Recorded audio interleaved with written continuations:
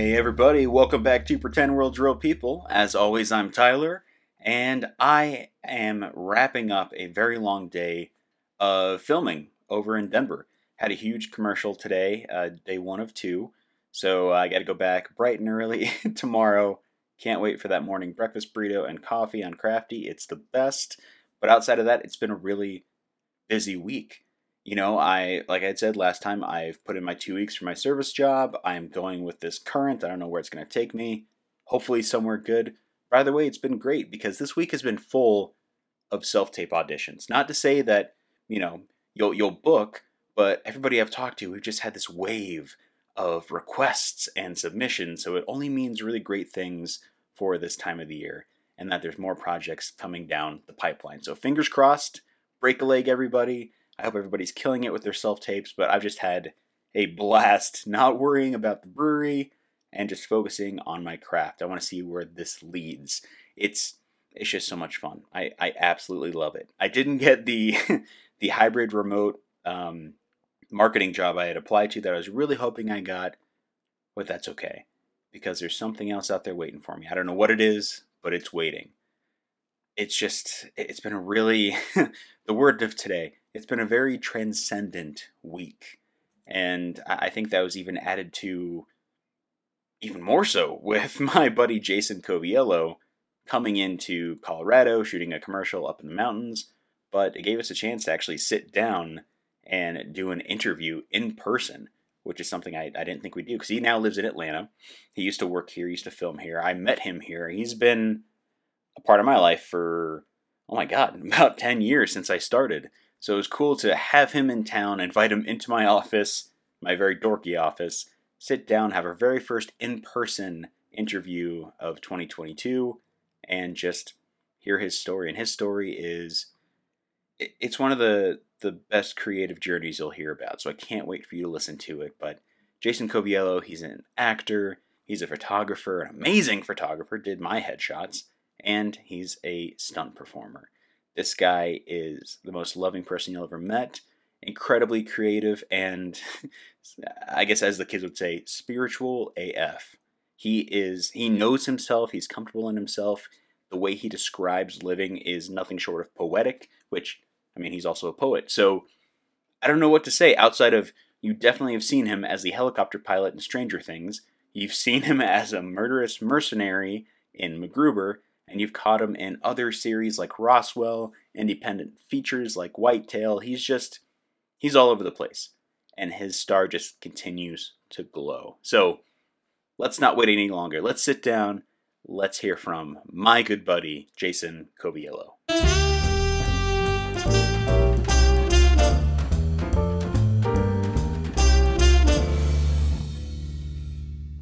Haha, there it is. There it is. This is going to be really entertaining. First interview in person since Steph and I started this, so it's going to be great. Yeah. It's going to be maybe a little echoey. We're in my office right now. I'm usually by myself with a little windscreen, but I'm going to put my tech specs aside because I finally get to have you on this show. So stoked. and I do better when it's a little echoey. You do better? Yeah. You feel like there's more space? Yeah, room to breathe. I don't get claustrophobic. Well, we got to get down to the nitty gritty, man. I got to ask you because there's people on here who don't know who you are. I know who you are. I love you. You've been my buddy for years. You were there when I started. You're here now. Tell us who you are and what you do, man. Well, my name is Jason Coviello, and I am an actor, writer, director, stuntman, photographer, and lots of other things. I love this industry. I love the art of acting and storytelling. And so I've been at this really since I was 18. It's kind of when I first started. I got the bug while I was dancing underneath the Brooklyn Bridge on MTV's The Grind. And it was just so random that even came to fruition. A buddy of mine, his sister worked for like a dance promotion club, and so he was able to find out about an audition happening at the Palladium. And I was an athlete. I mean, I was a 3-sport athlete, no ambitions to be an actor at all at this time. And so we all went down and auditioned, and it was crazy, like a huge cattle call, dude. I mean, there was hundreds of people out the door of Palladium, like out around the block, No like the shit. things you hear about, like cattle call style. And I'm just like hanging with my boys, having fun, and no idea what we're in for. And so then we go on into the room eventually, and they have about 10 of us dancing, and the casting directors are back there, and so I instantly just like get out on the floor, start dancing. I take my shirt off, and I'm like grinding with the girls, just having fun. And I booked the grind, and so I got to do. We shot the way they did that was they shot over a full weekend, multiple episodes each day, changing outfits, and then that led me to like I got to do a shout out with Jenny McCarthy, and then they grabbed me for like a couple commercials, and I was like, oh, this is kind of fun, let's do this. But the time in my life, I just wasn't ready for that. I ended up going to college to play soccer, and I went back down to do the grind at a different club, and that was kind of fun. And it was a trip because I got the nickname the Grinder at college because grind was such a big deal. This is back in 1995, and I would go back like to my dorm room, and there'd be people like hanging out watching the grind, and be like, "Oh yeah, there's the Grinder." So I was having fun with that, doing my thing. Wasn't really thinking about like, all right, I'm gonna launch an acting career. I'm gonna do this, and ended up totally falling in love with this girl, and she drowned in a lake. And it was like, just carpet ripped out from underneath me, and it was the greatest blessing in disguise because it really helped to wake me up and begin to really question, who am I? What do I want to do? And it, I always like to say it awakened the inner artist, and I started writing a bunch, and then painting and meditating and studying yoga, and like all of that emerged in this wild adventure that would take way too long for your podcast. Meeting a shaman and having like these just crazy clairvoyant type experiences, and that led me back to New York to help my sister who was in a really bad spot. And then one day while traveling up and down the streets of New York, I grabbed my mom's old VHS video camera, and I decided, you know what, I'm just going to go around and ask people the meaning of love, because everyone is in such a crazy spot. And I just came from living in this wild hippie place called Endorphin Land. And it was during that journey that I stumbled upon a newspaper article. After I was truly like, this is the moment. I was sitting down, Washington Square Park, after a long day of like asking people this question and just feeling so inspired, and like, having given so much love and receiving these great wisdom from homeless dudes and everyone. And I was just sitting there like, all right, in a prayerful moment, what's my purpose? Like, why am I back here?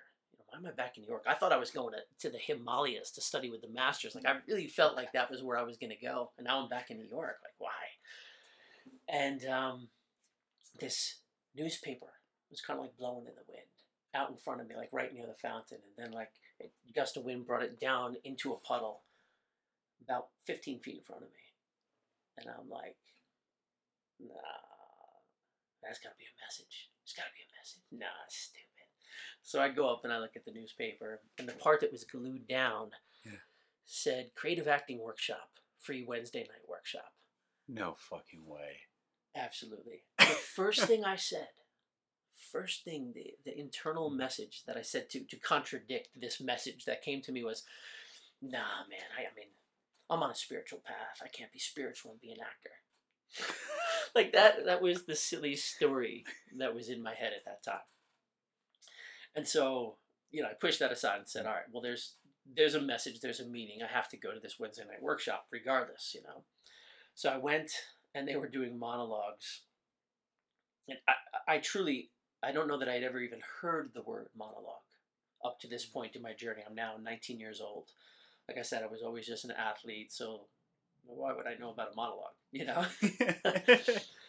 But so I saw what they were doing, and I had been writing a lot of poetry since, I started kind of just letting the artist emerge. So I quickly wrote a poem, and I got up and performed it. And it turned out that it was an agent workshop. And so at my first ever acting workshop, I got picked up by Gold Star Talent in New York. and I started auditioning and studying the art. What the? That's how it happened. I see, and I didn't know about any of that outside of the MTV stuff. Like we've never had this chance to sit down and kind of break it all down. So it seems like, and it's horrible to kind of think about losing somebody you truly love, but it seems like she gave you that gift of like almost transcendentalism in your life to open your eyes and broaden your perspective a little bit. I mean, do you? I don't even know where to go with that, but like while you were starting to act, did you feel? And this, guys, this is gonna sound really freaking dorky, but I love the spiritual and ghost stuff. But well, let's go there because that's what has moved my whole life. Really, did you? First off, along with that, Yeah. Is this Nick Cage? Is Nick Cage here with us in the room? Yes, yeah, he is, Jason. Okay. He's here. Yeah, my. So listeners, you have to explain that properly. Yeah, I having not had somebody in the office in a year and a half.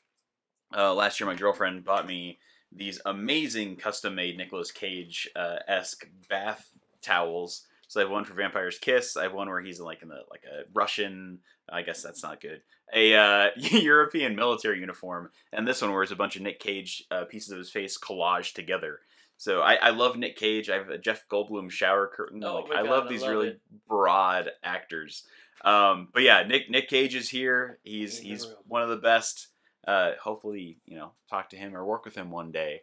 But yes, to answer your question, Jason, Nick Cage is here. I feel your spirit now. And so to use that to piggyback off of the question that you were getting at, yeah, 100%.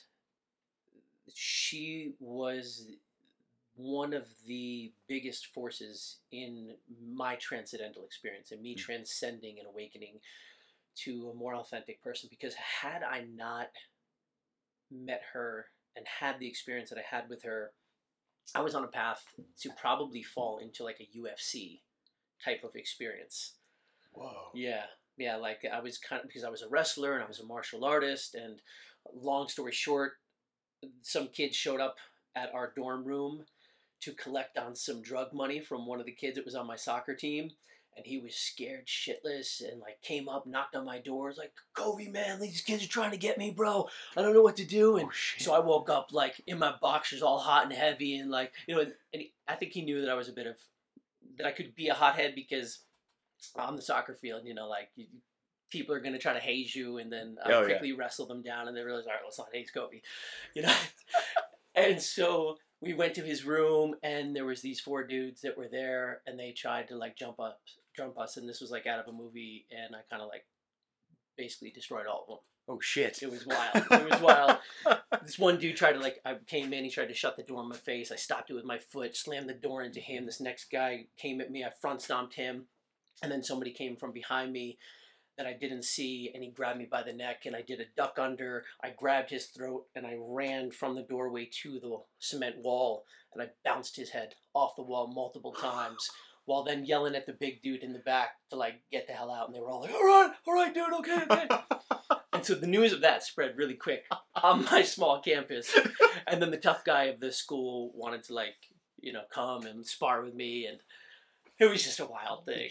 It was crazy. And so then that kind of opened the door to me wanting to pursue that path. And it was just emerging, and God had bigger, better plans. So I was able to relinquish some of that and move into the more artistic self. Yeah. And so that's why I kind of still, incorporate the stunts and love playing those tough guys, and get to utilize that energy in my art, but from a very different place now. And so along the way, I just very often felt inspired by Katie and guided by her to continually push myself past where I might have gotten stopped before, and just these nudges into all of a sudden now I'm doing hands-on healing art and became a Reiki master, and a lot of those early process, at least a year to 2 years after her passing, I really felt her with me. Really? Oh, yeah. That's beautiful, man. And what was your first booked gig with that agency in New York, do you feel like... I never booked. Oh, what? Yeah. My first audition, it was short-lived. It was very short-lived. Okay. I wasn't because I was still in the ethereal realm. I really wasn't grounded and ready for it. So my first audition ever was, this is a great classic story. It was for a National Wendy's commercial. And I guess the agent thought that I knew what I was doing, because I had confidence to go up there and read a poem or recite a poem, you know? Yeah. But I didn't. I didn't know jack about the industry or what to do or how to do it. So I walk into the audition. They're like, all right, take your mark and slate. And I'm just like, oh, shit. What? And they're like, okay, can you step on the little white X and say your name and your agency? So I did it. Unfortunately, it was an improv audition. A surfer dude trying to get Dave to come out and surf with you. Now, my look at the time was very different. Like, now I'm looking all military and buzz cut, right? But at the time, I had really long curly hair, which eventually turned into dread. So long curly hair that like came down to here, and like I just had come from California, so I had like the Cali tan, and so I'm just like, Dave, dude, man, come on, come on out, the waves are great, and just like playing. And so that ended up getting me like a call back, and I thought like, oh, this is good, but I didn't book it. Ultimately went on about 10 auditions, did a little bit of training. But ultimately, all I wanted to do, so I lived about an hour north of Manhattan at the time, and we lived on a dead-end road, and at the bottom of that dead end, there was a big hill that led down to a little pond back there that we would always hang out at as kids, and like it was a little campsite. But when I came back, I built a sweat lodge there, because while I was in California, I had hung out with a shaman and had a sweat lodge experience and like this amazing transcendence. So here I am at 19 years old. I come back to New York, and now I'm hanging out with my boys, who are used to me dancing on the grind and having parties at my house. And now I'm like, you guys want to come down to the sweat lodge and meditate? They're like, what the fuck happened to Coviello, man? I think he's joined a cult. He's crazy. So that's really where I was at. I was still just, I was processing. I was still in mourning and learning and growing and wanting to explore more of that energy. So like just going down to Manhattan to be a part of the acting grind, I wasn't ready. So I only stayed in New York after coming back about a year, year and a half maybe, before I went back to Colorado. And I thought, like, forget it. I don't care about acting. I'm just going back to the mountains. I had some great moments there. I'm gonna, work with my dad painting houses again, and keep my writing going. I was doing a lot of writing. Thought I was gonna produce a book, and that was going to be the path. And maybe a week after I'm there, I'm meditating at a place called Inspiration Point, and this random older gentleman came up and saw me writing. Was like, what are you writing? The next great American novel? And I was like, I hope so. Maybe one day. And we got into talking, and he introduced me to somebody, Nitzan Sitzer, who was represented by Peter Dianello of Big Fish Talent. And he's like, you should be an actor. I'm like, really? And then a week later, I was represented by Peter. And it just was like, every time I tried to like turn from this path, something has always drawn me back. And that seems like it's similar for most people who have built careers, right? Where you entertain the idea, you have fun with it, you explore a little bit, because like yourself, I never thought about getting into it. I was like, no, I'd rather write than be some dingbat in front of a camera. And then look where we are. I'm the greatest dingbat ever! Please cast me. I want to be your regular. But and Peter, of all people, like he has an eye for talent, man. It just like he was an agent that also like brought me in when I just took a random workshop just for the hell of it to see what this was all about. But he understands there's a vibe, there's an aura about people, especially for artists, and he's the first one that's going to call you out and be like, hey, just give this a try. Now, did you tell him like, hey, try this before? I don't really want to, not to be offensive, but I don't really want to do it anymore. Did you say anything like that? To be honest, I really don't remember how the first meeting went. I know I instantly felt like, oh my God, you're like a brother. He came from New York as well. Yeah. He's an Italian paisan. We're about the same height. Like, it was an instant soul kindred, spirit thing. And to this day, he's still a great friend, and I consider him, a fantastic mentor. But I think I was just like, after getting that sign again, having some random dude show up at a place where I'm just meditating, telling me I should be an actor. I was like, all right, let me step back into this, So I joined the agency, was with him for a little while, but then left, grew my beard and dreads, and was living, out in the mountains for a while. Yeah. And, so there was a constant, like, back and forth seesaw, this pull to be completely removed from this world, and just, like, be in the spirit and be meditative, and then the pull back. And somewhere along the way, I just found the wholeness in it, found a way to just accept that this is the path. And ironically, going back to my first thought ever, that, you can't be spiritual and be an actor, it has honestly, for me, turned out that this has truly been one of the greatest spiritual teachings of my life. And I've studied tons of meditation and yoga and been with some profound gurus. But what I've learned about acting is, if you allow it, this teaches you to have a constant awareness of, how am I being? Who am I being? What are my thoughts? What are my feelings? What are my spoken words? And therefore, what is the vibration that I'm living with, giving out to the universe? And what is the radio frequency that I'm putting out, and what I'm getting back? Because when I'm an actor, it's kind of one of the first, when I step into character, I should say, it's one of the first things that I think about is, where does this character vibrate? What are his thoughts? What are his feelings? How does he live in the world beyond just this script that's given to me? And so acting has really taught me kind of this constant, to be in a state of awareness. And then how does this relate to the characters that I play? Because who I choose to be is very different from the characters that I often play, Yeah.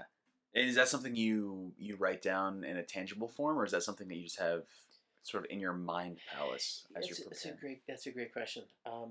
There are sometimes certain characters that I'll journal from their perspective. There was a movie I did called Whitetail. It's still one of my favorite characters, written or directed by Derek Presley. I'm actually gearing up to do his next movie.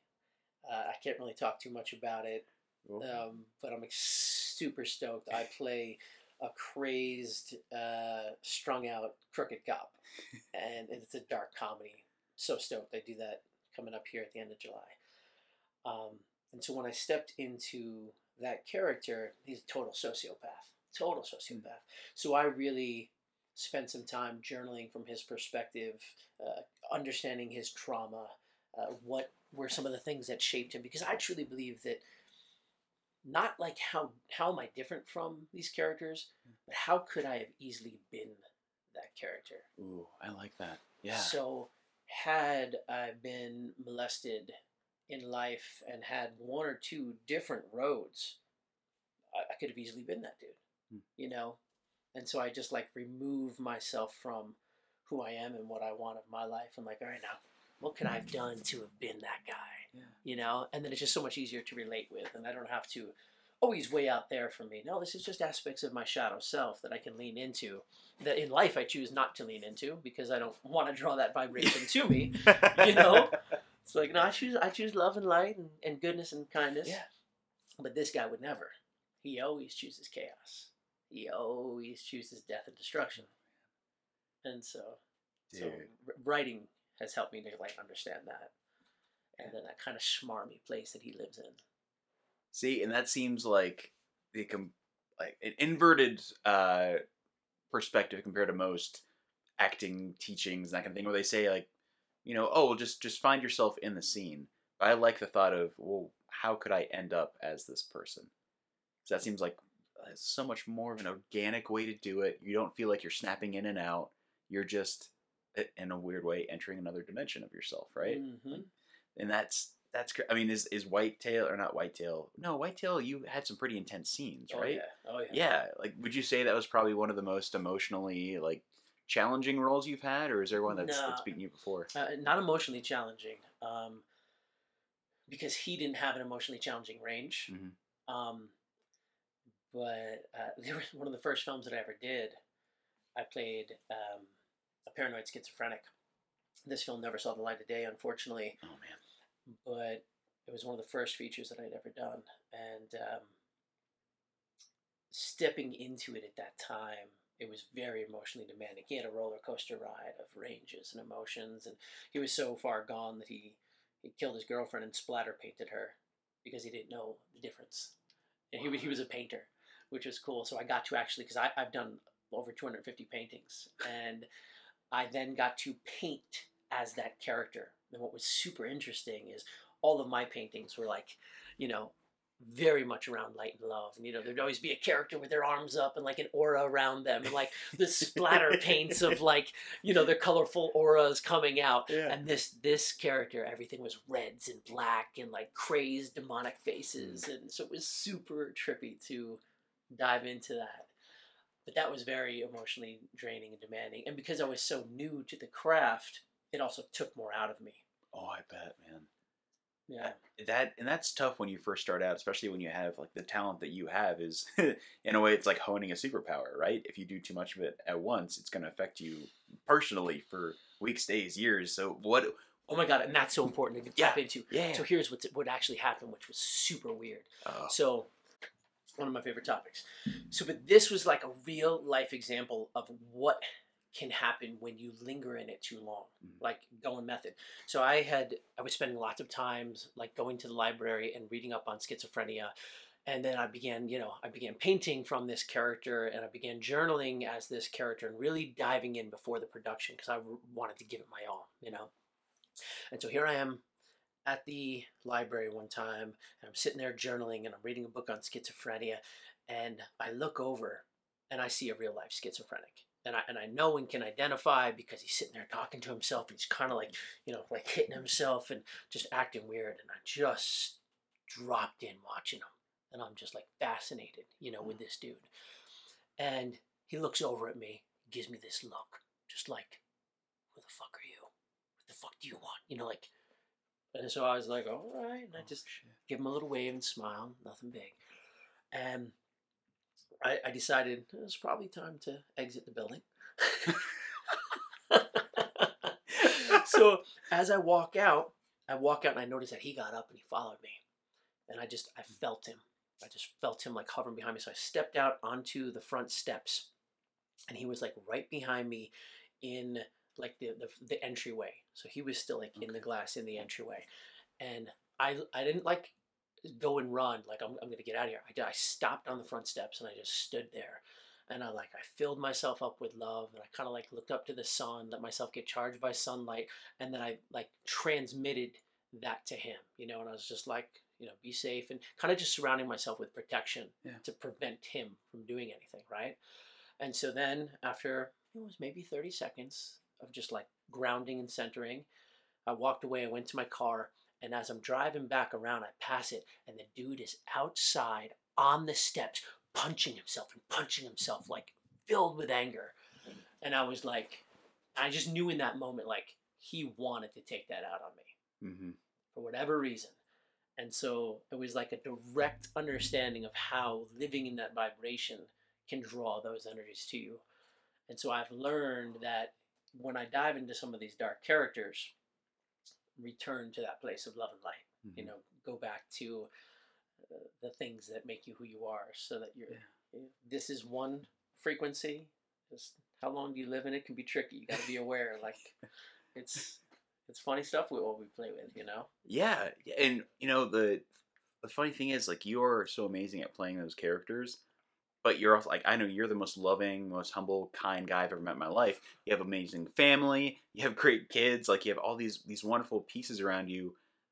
Do you, and this is going to be really morbid, do you enjoy playing those darker characters as this, like, it's a sense of catharsis for us as actors to be like, I'm playing a real, like, I'm playing a schizophrenic, or I'm playing a murderer or something. Like, what do you enjoy about that dive into something else? It's a great question. I absolutely do enjoy it. I mean, I would love to play the more comedic goofball that I am. I truly would. Um, but there is, I don't fully know what it is I love about playing those characters. I have found that it's now easier for me to dive in to that space. Um, I think having having less judgment uh, in my life in general allows me to like just full abandonment into those characters. And maybe I think what I'm getting at is having the real solid foundation, meditative foundation of like this practice that just brings me back to wholeness and being and playing with my family and being a goofball. Having that solid foundation, I can move into that shadow self with kind of a reckless abandonment, knowing where I'll return to. Yeah. And you know, I've had a decent amount of trauma in my past, and having some dark figures to tap into, and you know, those energies are there. I know them, so that also makes it easy. You know, combining a few influences in my life, you know, to just be like, all right, I'm channeling that person, and then I'm amplifying it tenfold. You know. See, and that's why I love your process. But like we've done a couple commercials together where we'll sit and we'll just talk about this. But I don't think anything will beat like just listening to you talk about the industry in like we were shooting a short film in like what Colorado Springs in 2012. When was it? Was it 2013? Yeah, we shot a short film called Still The one Mission. of my favorites. Oh, it's amazing, and thank you for sending me that file because I never saw the full thing after a premiere 10 years ago. But you know, I always think back to listening to you and Nate kind of talking about, you know, working in this industry and trying to navigate it. And it's something I still hold on to this day. That's how long we've known each other. But you know, one thing I like to bring up is like, it's constantly changing. This industry is constantly shifting, pivoting, going a different direction. You were in Colorado for years. And I just want to kind of dive in a little bit. Why did you, you know, leave Colorado towards where you currently live, which I won't, you know, say right now, but I will say it's in the Southeast. Yeah. Just for privacy purposes. But what drew you out of the state? Good. I'm in Georgia. Happy to be there. So there was multiple factors. We've got 3 kids, and so I grew up upstate New York, like playing in the sticks, you know, running in the woods and streams, and you know, barefoot running around. Like my buddies would call me the missing link, you know, because I was just always like out there in nature. I was a nature boy. Yeah. And so I really missed that being in Denver. Yes, we have access to mountains, but I was locked into a city square. So I had done Whitetail, and then after that I did another film we shot in Illinois, and both of them were in nature surroundings. And I found myself at the one in Illinois, like next to this creek, and I'm playing another psycho, and I'm sitting there and I'm in camo, and I come up and I gotta snipe someone with a tranq dart, you know. But they were like, he was chopping wood up there, and they just kept messing up the shot for whatever reason. And so I'm down there literally for like an hour waiting, and they totally forgot about me. And I finally was like, are you guys still gonna shoot my thing? And they're like, oh my God, I'm so sorry. Like, Jason, get up here. I'm like, no, dude, I'm loving this. This is fine. And I was just having this like totally meditative, transcendental experience, sitting by this creek, listening to it, and like, okay, this is what I'm missing in my life. I miss my connection to nature. I need more. And so I went home and talked to my wife, and I was like, I think it's time for us to like find a place where there's more nature.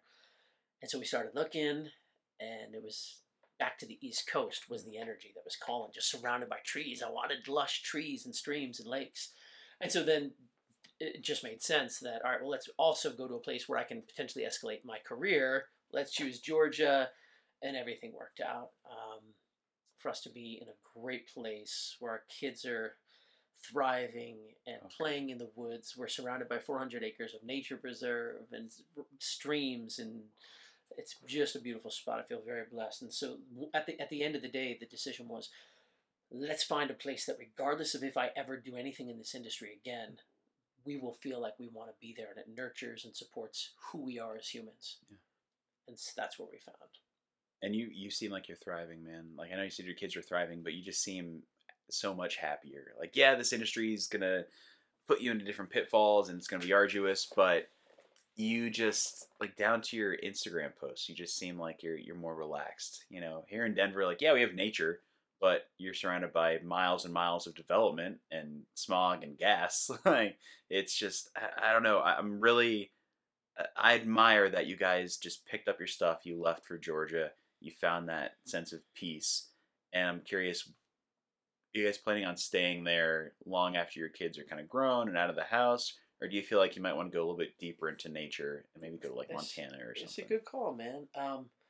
It's such a special community that we could be there for the rest of our lives and be completely happy. Wow. 100%. So, like, you know, whether we stay there, there is still a call for us to have more land and more space and have our own healing center on our land where we do yoga retreats and sound healings. You know, it's a big aspect of who we are.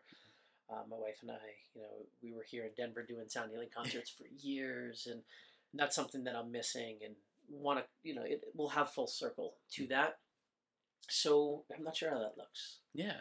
You know, I'm just kind of open to what comes right now. Yeah. I'm very ferociously focused on propelling my career right now, and I feel like that has also helped me, that now when I leave and go on a journey, my wife and children are in a safer, more stable place than they've ever been. And she's happy. You know, to where we were, she would be sketched out sometimes. You know, there was higher crime where we lived here in Denver, and I would feel that I couldn't completely leave. Even though I was gone, they're like this constant having to check in, and are you okay? And so I wasn't fully there. I wasn't fully here. So now I'm able to go off and do my journeys in a much freer way.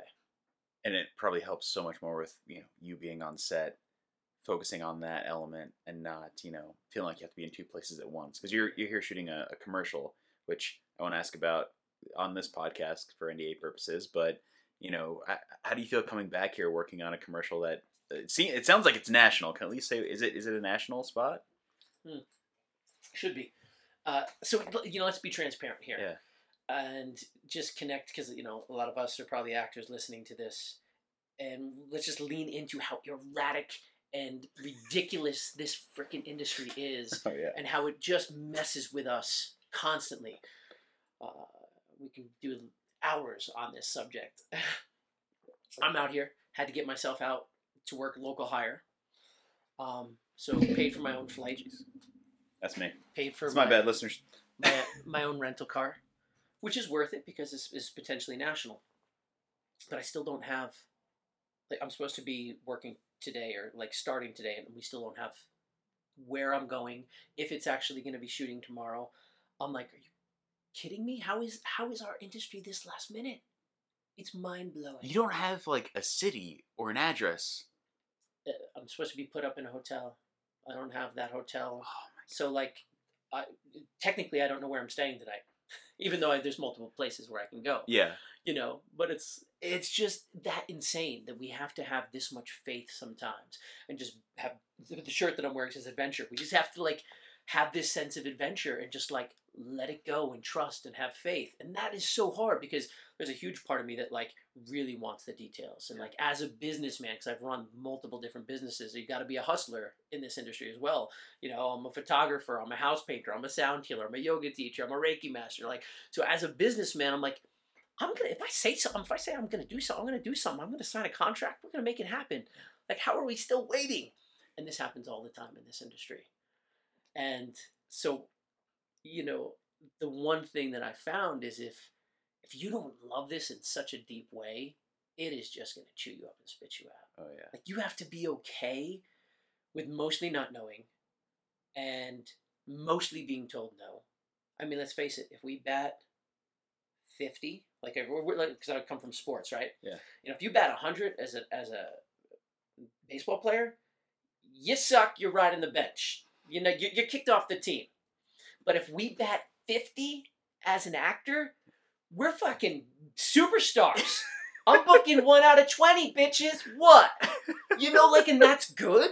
Are you kidding me? I just escalated to batting 100, 1 out of 10. Bam! I'm killing it. What? It's insane. It's so true. That, yeah. Yeah. You know what? It's something that is both so incredibly rewarding when you have those experiences of like booking or networking or meeting people, but it's like a bad relationship that you hope will go well. Like, yeah, for the most part, like I'm pretty lonely, but I'm hoping like they'll show up, right? They're still gonna fly into town, and we're gonna have dinner, and it's gonna be fun. But you're so right. It's so rad. The fact that you don't know your hotel details right now, that's huge for me. Because if I was in another state, especially, well, I mean, one that you're familiar with, it's fine. But if you were in like Indiana or something, like, what are you gonna do? Okay, am I just gonna put myself in a hotel after I've already paid to get here?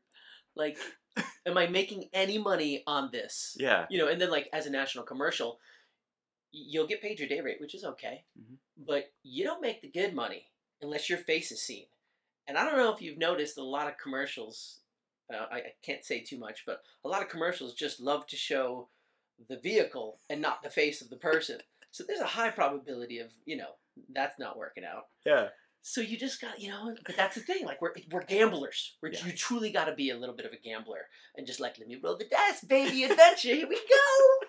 I'm just ready for adventure, Yeah, I would have made a lot more money staying at home painting a house because I'm still hustling painting houses right now to keep my family fed. Oh, yeah. Because that's the reality. People are going to be like, oh, he's on Stranger Things. He's made it. But the transparent reality is I shot that a freaking year ago. I only got $2,000 for shooting that show. Like, this is a year later. That money is not supporting my family. Trust me. And like residuals, maybe we'll get some decent residuals from Netflix. Yeah, I'm because curious it's number about one that. show. I'll let you know. Yeah. But like that's not like maybe I'll get $1,000 residuals. I don't know. Maybe I'll be surprised. But like the last show I did, MacGruber, which was on Peacock and a pretty big show, $300 residuals. Like that's it. That's it. Oh my god. Not to say like I was expecting $30,000, but it's just one of those like it's a toss up. I love looking at the SAG-AFTRA residual like tracker just to go, oh cool, 58 cents. Yeah. I really hope you mail that check. Like I got one right here for it's like 54 cents. Love it. I'm gonna frame it. But yeah, it's crazy working in like commercials now compared to like when you're training and you're not used to it. Even like looking at commercials from the early 2000s, they're making so much money off of one commercial. You did a kids Go-Gurt commercial, you made like $60K. Now it's it's OTS shots of our shoulders. Oh. It's the hands. It's maybe a split-second smile or smirk, but it's not your eyes or your nose. So like, well, that's not going to hold up. You're not going to sue us for that. That's right. It's right. Nope, we didn't see your full face. You don't get residuals. Yeah, and it's just a flash. Like, oh no, the street light, messed you up, so you're good. But one of my favorite stories or like piece of a story for any actor is if there's a job that you booked and you completely nailed, you're looking forward to it, but you never heard back again. Do you have like anything that you've experienced? Because I have had it 2 or 3 times. And I'm curious if you've experienced it before, where it's like it's an independent drama, maybe it's a TV show, maybe it's a commercial, but you book something, you never got the contract, you never heard anything. I don't have those experience. I haven't had that experience. Oh my god. Okay, maybe it's just me. I mean, I've had the experience where, I booked something, super stoked about it, like gave it all my life, like sacrificed a lot of money to go and do this super low or no budget thing, expecting that like because the story was good and I believed in the people that something was going to happen, and then crickets. Add the crickets. Nothing. And I'm like, oh my god, I can't believe I wasted a freaking month of my life for that. But that's it, because all right, let's talk about this now. So 95, 80, 98% of the time we're not going to book, right? Yeah. And then maybe the 5% of the time that we do book, out of that percent, how many of those are never doing shit? I mean, I have done, if you look on my IMDb, so you maybe see like 74 things on the IMDb, right?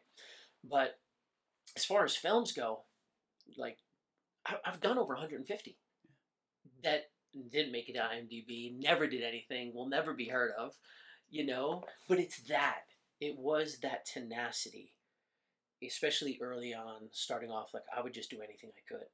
Free, I didn't care. Student film, I didn't care.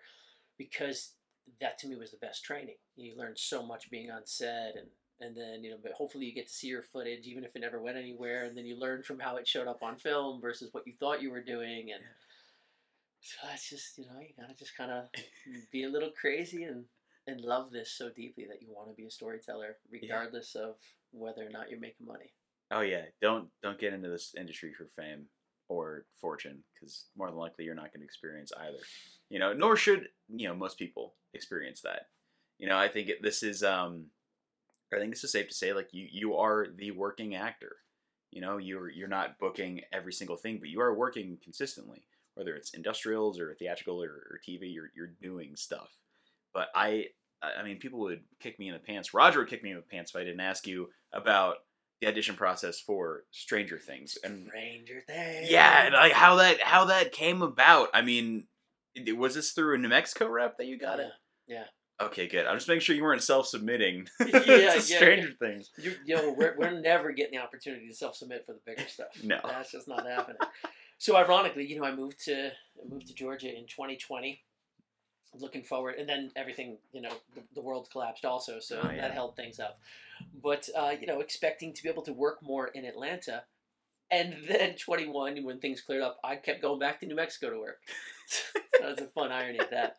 But got through my New Mexico agent, got the audition, and it was really weird because I auditioned, did my thing, virtual self-submission, virtual audition, uploaded it through Actors Access, and then I think it was like a solid month or a month and a half had gone by before they told me I booked it, which is rare. It usually doesn't go that long, and so I wrote it off.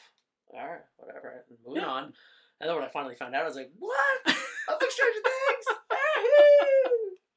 It was awesome. It's such a masterpiece show, in my opinion. I love the show. The Duffer Brothers were amazing to work with. I mean, the scene, it was only on for a day, so I didn't really get to see them in their process and their collaboration. But it was amazing when they gave direction. I mean, they were both together, both completely attentive, both like seamlessly finishing each other's sentences and like building upon each other's. It was just amazing to watch them work. Whoa. And I would love the opportunity to like get to experience them in a deeper way, Yeah. Yeah. Oh, so you only shot for a day. It looked like you guys were on a lifted helicopter with probably blue screen behind you, right? Yeah, the helicopter was grounded. Maybe it was on a platform, blue screen behind us. Oh my God. No, we didn't get to meet 11. She was never on set with us. We were just looking out at the blank desert, at some... X on a C-stand of where she was. Seriously? Yeah. Yeah. I was... And then look over there. Here comes the pizza delivery truck. Civvy, 5 o'clock. I love your delivery of that. We got a Civvy at 5 o'clock. Ignore the Civvy. Take the shot. Because, listeners don't know, but, we were talking about you being in Stranger Things months ago. You didn't tell me anything, no NDA breakage or anything like that, but like, hey, I'm going to be in Stranger Things. Can we wait till when it's out? And I thought that was going to be like Memorial Day weekend. Like, oh, no. He's in volume 2, so that's July. I'm like, well, fuck me. I got to wait to talk about this experience, but Roger didn't have a callback. You didn't have a callback. It was a straight booking. Straight booking. Wow. And were you, what did you know about it going in? Did you know that you were separate from everybody else? Did it feel like, or was there any expectation that you would be involved with other cast members? Great question. I knew as much as I know for most productions. Nothing. You get the sides, and the sides are slightly informative. Yeah. But here's something to know is like when we're reading for a lot of these shows, sometimes the sides aren't even what you're going to be saying when you're on set. So then all of a sudden you get on set and you're saying completely different things. So I was just prepared to like, all right, I'm playing this archetypal character.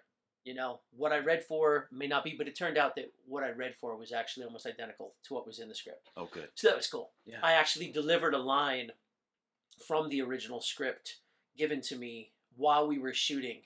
And the Duffer Brothers were like, that's no longer in the script. Sorry.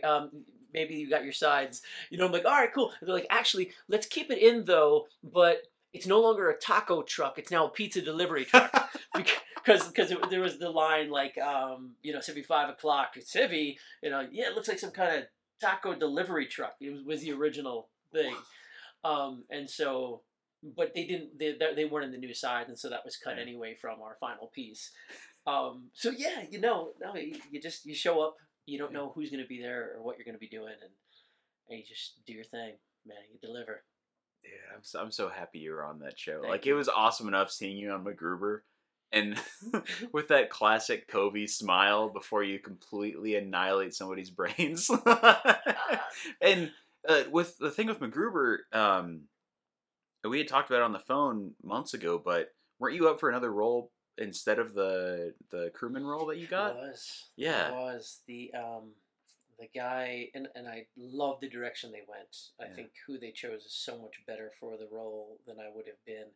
It was, I forget the character's name, but he's torturing MacGruber's character, and he's got him hung upside down. He's got the scalpel, and it's the guy whose eyes are like burned out with acid, and he ends up playing it with I think he does an Irish accent or something, and he's just so crazy and loved what he brought and how he delivered it. He just had so much more grizzle and character than I would have brought. That's the one you went out for? Yeah. And I had an amazing callback with them. This was one of the highlights of my career, actually, was, so normally when you do a callback, sometimes you're only working with the casting director. Very often you'll have the director there where we're giving you some notes. But I had the casting directors, the lead actor, I got to work with Will Forte. He was the one reading off of me. So that had never happened. Oh my God. And the director. So it was just such an amazing virtual room to be a part of. And Will was so beautiful and giving and so fun to work with. This is hilarious. So actually, and I was reading for 2 characters actually in the audition. Yeah. The first one was White Bill, who ended up going to I forget his name, but he's a UFC guy. Oh, it was the guy in the yard, yes, right? Yes. So that was the one character, and I loved. He was perfect for that also. And so then I read for this character, and after I read, they gave me some notes, and he just had me play with it. He's like, "I love what you're doing. Let's just play with it, be free." So I got to improvise a little. And in the middle of my second scene, his 2-year-old comes into the room, and she was screaming "Daddy" or something. He's like, "Oh, I'm so sorry. Hold on, wait." And he addresses her, and he's like, "You want to start over?" And I'm just staying in character. I'm like, "No, it's fine. Let's keep going."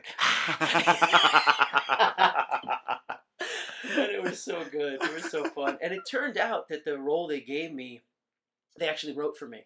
It wasn't originally in the script. No shit. So they found that role for me, and I was just so grateful to be able to work with them.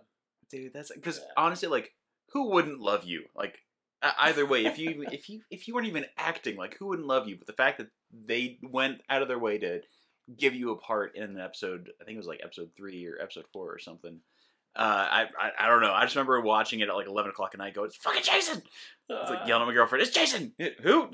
Never mind. I'll show you later. That's just a fantastic experience, especially working with Will Forte. And... Oh my God! And it's just, I think for those of us out there, listeners that are actors and wanting to succeed in this crazy industry, in this path, I just think so much of it comes back to how we are as human beings. Are we kind? Are we grateful? Are we looking to empower and uplift others around us?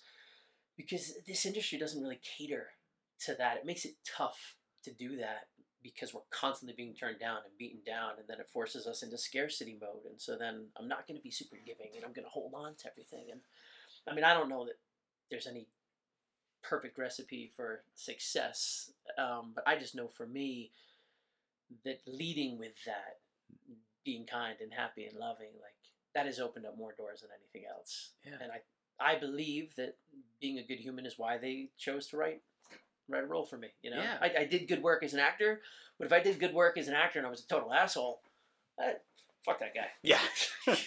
Unless we absolutely need him, he's not coming back for a while. Yeah. He looked me in the eyes. I didn't appreciate that. Well, I mean, with your career and the people you've met, people you've worked with, and you've listened to the show before, I always want to know what your party story is.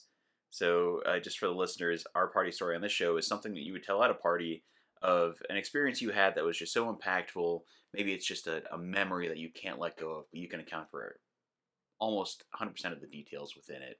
Something that you wouldn't mind sharing at a party amongst friends or strangers. Do you have something that you can put in? Yeah, I do.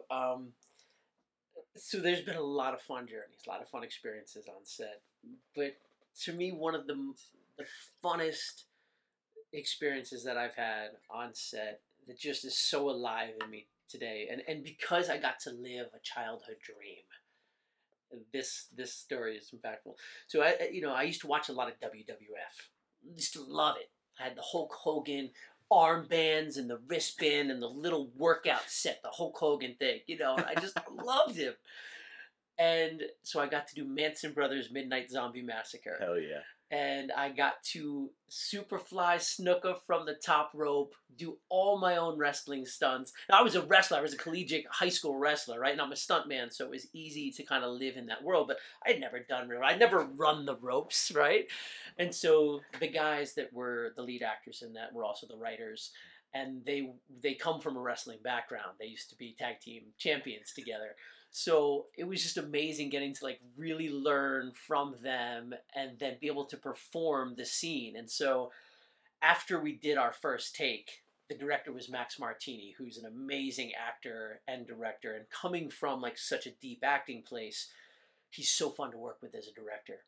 And so, we do the whole scene. I super fly snooker off the top rope. I do a double front, stomp into his thing, and I'm just getting beat up and slammed around. And after we do the take, Max comes out. He's like, "Oh my God, Kobe, you okay? You okay, Mike? That was fucking awesome!" It was just so. You got another one? Let's do it. It was just so pumped, and it's it's what can be so fun about this industry is that we get to fulfill so many of these fun childhood dreams at times, and me, I live in this sense of adventure, and I'm constantly wanting to explore life and learn new things, and every time I do a different character, I get to absorb a bit more of the wholeness that is all that is who I am, so constantly keeps me out of the box and growing and learning. And that scene was just epic. It was so fun. Okay. Now that I'm thinking about it, was it your idea, the color of the ensemble you had in that movie? Costume design. They were going off of The Ultimate Warrior, I believe, was kind of the inspiration. Oh my God! Yeah. Whom I loved. Yeah, I was nowhere as near as big and ripped as that dude, but I felt like I was able to, do some justice for him. I don't know, buddy. You're one of the most yoked guys I know. Anytime you're on a set, I'm like, I'm gonna go do some push-ups over here. When we're done, we're doing some push-ups. Yeah, doing push-ups. Dude, I love that story. I love it. And you have such a wisdom to you. It's not even just with acting, it's just life in general. You have it's going back to you transcending, and just kind of finding that ethereal way of living. And I wonder if you can impart some of that on our listeners. So whether it's somebody who is, midway through their career right now, trying to hang on to it, somebody who's starting and trying to navigate this brave new world, do you have any sage advice you could pass on to them? Well, I appreciate you saying that. I thank you. So I have the honor sometimes to do, personal coaching sessions, not only for actors, but spiritually for people, yoga and meditation. But when I work with actors, the one thing that I find always comes up is the battle of the ego, of constantly being turned down, and then almost having to self-inflate the ego so we create this sense of importance so that we can keep going on.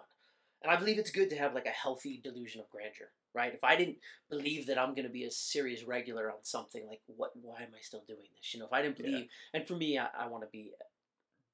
am an actor, writer, director, and so it's about telling the bigger story. But I think that it is super important to find a way to push yourself beyond the entrapment of the ego. And what I mean by that is the limited construct of thoughts and feelings that have created you to be who you are. And there's so many different ways to do that: a yoga practice, a meditation practice, attending religious services, but just choosing to constantly question, how am I being? Who am I being? And finding a way to find empowerment, to find connection to life, so that you have a source of happiness, so that you have a source of feeling prosperous in life. Because if you don't feel like you're prospering and you don't have a sense of abundance, you have nothing to give. And so you're going to be depleted by the 20 denials, you know? Yeah. It's going to beat you down.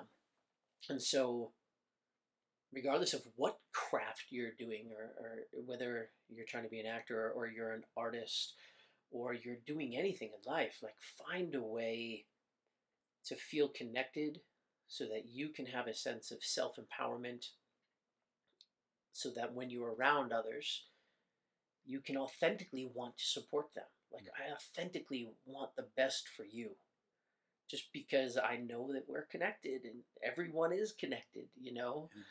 And so I just think it's super important to get out of our own box, our own limited constructs, get out of the matrix, get supported, and live from that place however you can, you know? And maybe it's, you know, there is no one way to experience that. You know, there's millions of different ways, but if we're just always caught up in the grind, we get depleted real quick. So even if it's like, you know, go sit by a little stream, go climb a mountain and look at the beauty, go paddleboard, play ping pong, get out of your head, you know, and get into the moment. That's where you connect to life force. Yeah. See, I knew I was going to get a great answer from you asking that. Like, he's got something. He's got something in the barrel just ready to go. Well, and it's... You have Stranger Things. You have MacGruber this year. I am wondering what else we can promote with this episode and give a shout out to. It doesn't have to be something that you're working on, but it could be an organization, charity, something you really care about. Is there anything that I can also sell with this episode? No, I appreciate that. No, I've talked about the film Whitetail, which I'm super proud of, and I think is where I get to really explore my craft as a character actor a lot. No, I think we've covered a lot of the bases. No, nothing that's jumping off. Yeah. So, I mean, listeners, if you're listening to this, I assume you have seen Stranger Things, because we didn't really spoil anything at all. I think, and if we did, it's been out. Yeah, like we didn't. I don't think we gave too much away. No. You're not. Him being in it's not going to spoil it for you. By the way, he's the main villain. No, buddy. I wish. This conversation is long past due. Yeah. And I know we're gonna have another one again on this, because you and I can't, chat about things for only like an hour and change. You gotta bring it in. Who knows? When I end up going out to Georgia, for visiting, hopefully later this year, maybe you'll be around and I'll come pay you a visit. You got a place to kick it for sure. I appreciate it. You need it, absolutely. Yeah. Well, the listeners, you know what time it is then. This is the awkward goodbye segment, which you've seen Wayne's World, right? A long time ago, and I don't know what you do for awkward goodbyes. This is great. I'm totally in the dark. This is perfect. So in Wayne's World, their camera guy gives him a silent 3, 2, 1 countdown and points during one of the most awkward moments in the movie, where things just take a really dark turn, but in the best way. So I'm going to give you the silent 3, 2, 1 countdown. When I point, just give us your best verbal awkward goodbye. Love it. I know you got this one. You ready? And...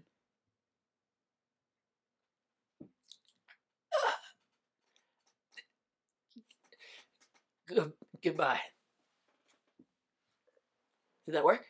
Goodbye? Did you get it? Oh, cool.